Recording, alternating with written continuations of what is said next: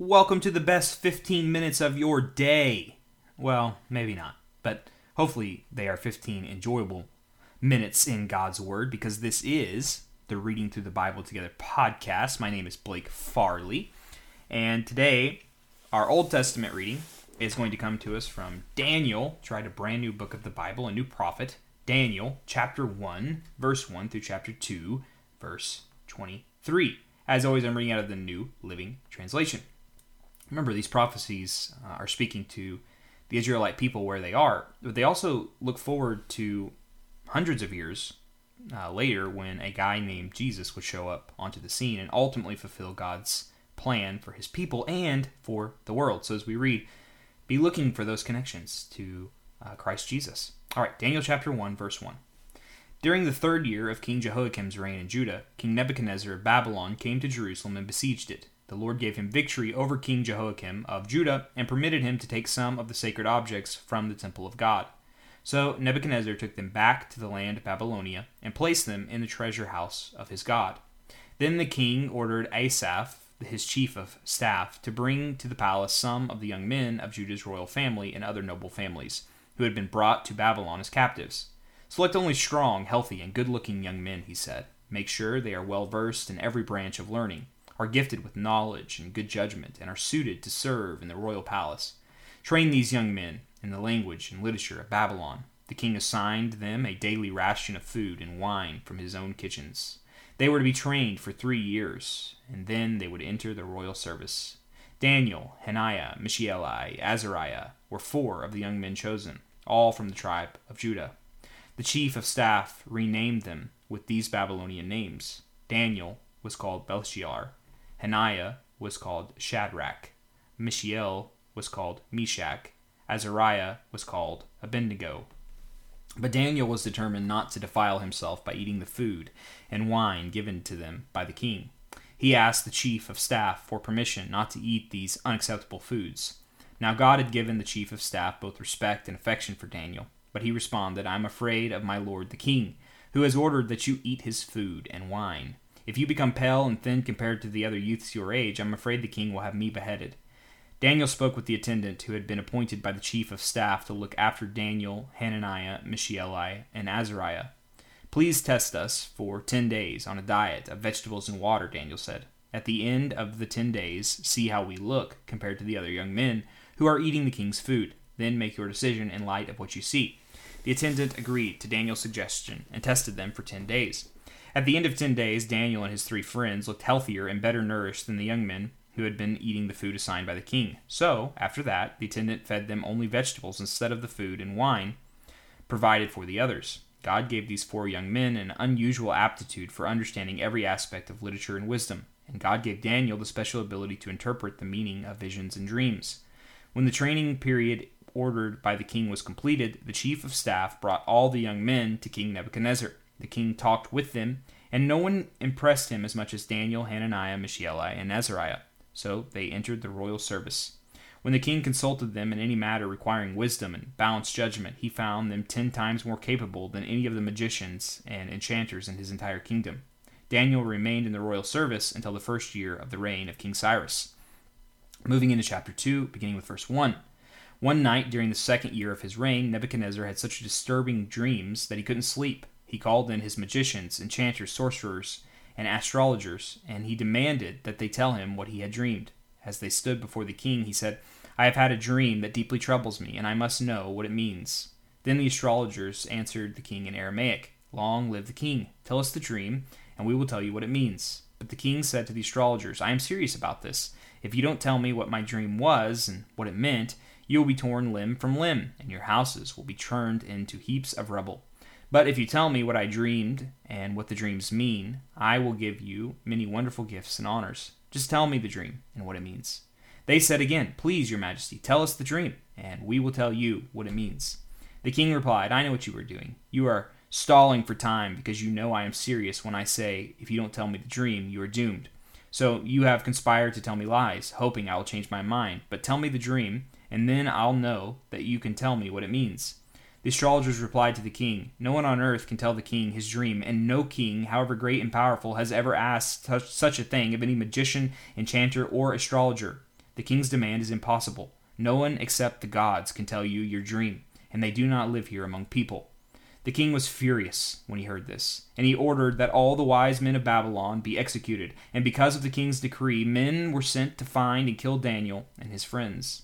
When Arioch, the commander of the king's guard, came to kill them, Daniel handled the situation with wisdom and discretion. He asked Arioch, "Why has the king issued such a harsh decree?" So Arioch told him all that had happened. Daniel went at once to see the king and requested more time to tell the king what the dream meant.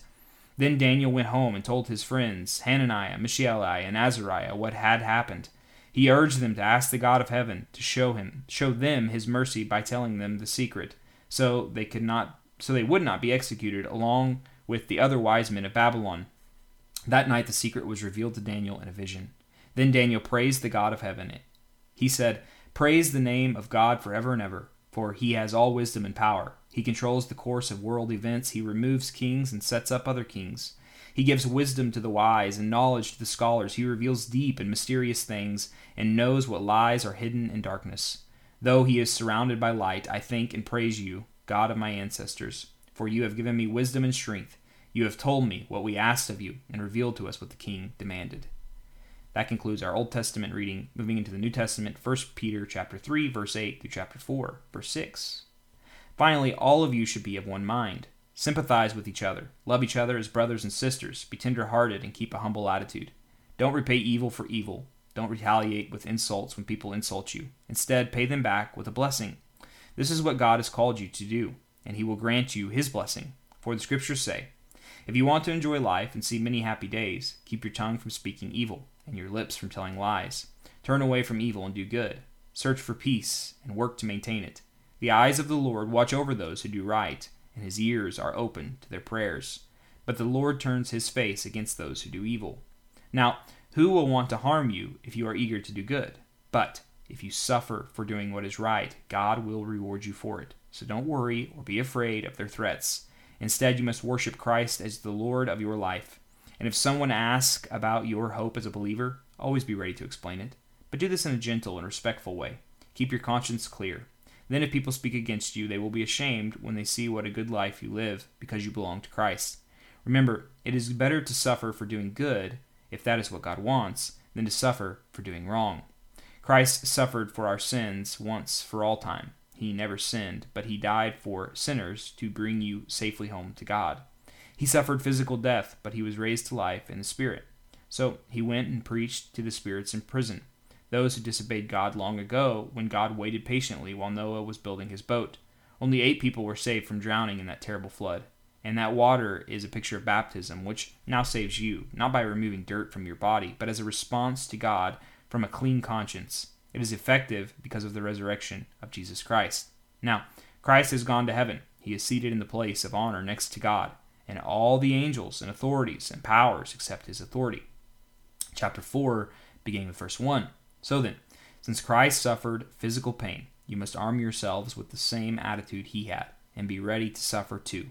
For if you have suffered physically for Christ, you have finished with sin. You won't spend the rest of your lives chasing your own desires, but you will be anxious to do the will of God. You have had enough in the past of the evil things that godless people enjoy, their immorality and lust, their feasting and drunkenness and wild parties, and their terrible worship of idols. Of course, your former friends are surprised when you no longer plunge into the flood of wild and destructive things they do, so they slander you. But remember that they will have to face God, who stands ready to judge everyone, both the living and the dead. That is why the good news was preached to those who are now dead. So, although they were destined to die like all people, they now live forever with God in the Spirit. All right, moving into our proverb reading of the day, Proverbs chapter 28, verse 14. Blessed are those who fear to do wrong, but the stubborn are headed for serious trouble. And finally, we will be reading Psalm 119, verses 65 through 80, in a posture of prayer. Teth, verse 65. You have done many good things for me, Lord. Just as you promised, I believe in your commandments. Now teach me good judgment and knowledge. I used to wander off until you disciplined me, but now I closely follow your word. You are good and do only good. Teach me your decrees. Arrogant people smear me with lies, but in truth I obey your commandments with all my heart. Their hearts are dull and stupid, but but I delight in your instructions. My suffering was good for me, for it taught me to pay attention to your decrees. Your instructions are more valuable to me than millions in gold and silver. Yadith. You made me, you created me. Now give me the sense to follow your commands. May all who fear you find in me a cause for joy, for I have put my hope in your word. I know, O Lord, that your regulations are fair. You discipline me because I need it. Now let your unfailing love comfort me, just as you promised me, your servant. Surround me with your tender mercies so I may live, for your instructions are my delight. Bring disgrace upon the arrogant people who lied about me. Meanwhile, I will concentrate on your commandments. Let me be united with all who fear you, with those who know your laws. May I be blameless in keeping your decrees. Then I will never be ashamed. Father, thank you that you sent your son Jesus to live a blameless life, so that we do not have to be ashamed. He took on our shame, our guilt, and he died for it. Lord, thank you. And we also thank you that you've given us the Holy Spirit so that we do have a sense to follow your commands. I pray that that sense would be ever increasing. Lord Jesus, we love you and praise you. Amen. Well, thank you for joining me for today's reading, friends, and I hope to see you back here tomorrow for another day of reading through the Bible together.